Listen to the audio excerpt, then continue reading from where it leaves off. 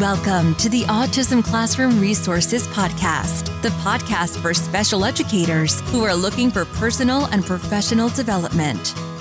I'm your host, Dr. Christine Reeve. For more than 20 years, I've worn lots of hats in special education, but my real love is helping special educators like you. This podcast will give you tips and ways to implement research-based practices in a practical way in your classroom to make your job easier and more effective.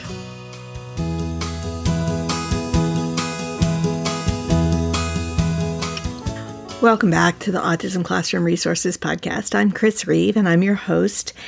And this has been a very, very strange year. Whether you're teaching in the classroom with social mitigation, or teaching at a distance, or going back and forth between the two. Maybe your students have been going back and forth, being in class and then being at home. Obviously, we're also in the midst of a crisis in which large segments of our students are missing from school. And all of that is happening with the pandemic in the background. So for anxiety, for many of us, is already pretty high. So today, I wanted to take a break and focus on what I think your students would thank you for. Many of you may have seen my posts on social media in the last few years and the last few days when I share things that I think your students would be thankful for at Thanksgiving. And I know that all teachers don't ever know the impact that they have on all of their students, but in special education, I think that's particularly true. Many of our students who need us the most and trust us the most demonstrate that need in very unloving ways at times because we are safe people for them. Other students have limited communication skills and they aren't able to tell us what they feel they benefit from or appreciate. And many of our families are so overwhelmed that they can't always recognize the hard work and assistance that you're providing for their children. And boy, that is even more true this year when teachers have gone from greatly appreciated when kids first were at home to demonized when they were still at home in the fall and hopefully back to some semblance at least of normal in between. So today, I'm recording a bonus episode of 3 new things that I think your students would thank you for in this crazy year. I know it's things that I thank you for because I know how much your students need you. A couple housekeeping details. There's no blog post that accompanies this, but there will be a transcript in the show notes of the podcast, so you can download that there. And I'll make sure to leave my Instagram link there as well if you want to see the other things that I've shared that I think your kids would thank you for. So let's get started. First thing that I think that your students would thank you for is for hanging in with all of the changes and keeping the routines going for your classes. Whether you are or were teaching in a classroom or at a distance, it's all about routines for all of us, because let's face it, we all have routines. We all have general things that we do the same way every day, and it gives us comfort because we don't have to be worried about what's going to happen next. And part of what makes this whole year stressful is that all our routines have changed. These days, I barely drive my car, and I worry that I'll forget how to do it one of these days. Routines are important for everybody, but they are especially important for our students. Routines help us feel safe, and steady. And by continuing with your morning meeting, for example, even if it's virtual, you're helping your students by giving them things that are familiar with many other things that are not. And sometimes it's those kinds of things that allow us to keep moving forward.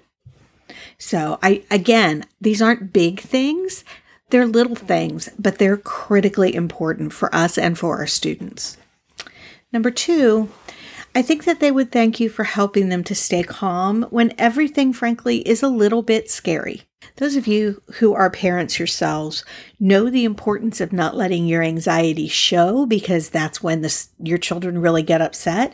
But that's not always possible. And when we're in the situations that we're in right now, it's a little easier if you're the teacher, because you have shorter periods of time that you have to hide your own anxiety and then you can let it go. And your anxiety isn't always related to something that's also directly affecting your students. But it's still no easy feat. Many of your students also struggle with anxiety issues on typical years.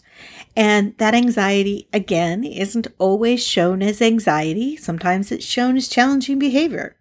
And a big part of our jobs this year, as I see it, is helping students manage those anxieties and fears from all the stuff that's going on, that they're hearing about, that's happening in our world.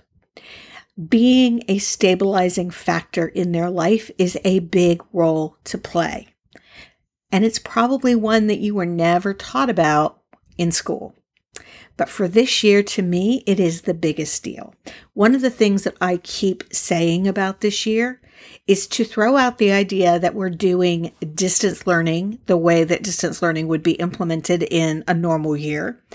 To throw out the idea that this is a normal year with normal expectations. This is crisis teaching. This is, we need to get through this year. And one of the things that I think has to be our primary goal is keeping our students engaged and interested in learning. I think that's more important than achievement. And I know that your school districts may come after me for that.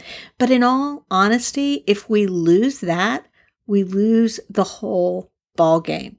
If we scare kids off of school and they associate it with anxiety and not wanting to do things and not wanting to come to school, then we've lost that opportunity for a very long time. So I think this is not a small thing, although it may sound small to some of you. And finally, number 3 is one that some of you may not have had the fun experience of yet, but you likely will at some point. And that is, thanks for teaching me to wear a mask. For those of you who have done this is not a little thing. And wearing a mask at this time in our history is something that may make a difference for whether or not you can be included or enter into different environments, depending on where you live. Obviously, there's different mask requirements, and I know there's lots of different thoughts about them. But the fact of the matter is, there's a lot of places that you go that if you're not wearing a mask, you don't get to go in. And so it's not a small deal to learn how to do that. Again, it's something you probably never anticipated having to teach, but it's something that extends well beyond your classroom, and it helps your students to be safe as well as to protect others. And it gives them the skill to be included in a larger community. So those are my 3 things, but I want to just end with what I am thankful for. I want to thank all of you for everything that you do for your students. Your jobs are not easy, and people don't always recognize how thankful we should all be to all educators. And I include everyone who works in any kind of role in the school, the secretaries, the custodians, the paraprofessionals, the teachers, the administrators, whoever is there, the social workers. I personally also want to thank you for tuning into the podcast, for supporting the store and being part of the Special Educator Academy if you're a member. And I hope that you found it all useful and that it's helped to ease the tensions for you this year. Enjoy the rest of your Thanksgiving break, or I hope you got to enjoy it if you're listening to this after the Thanksgiving weekend. And I'll be back next week with another regular episode. Thanks for listening.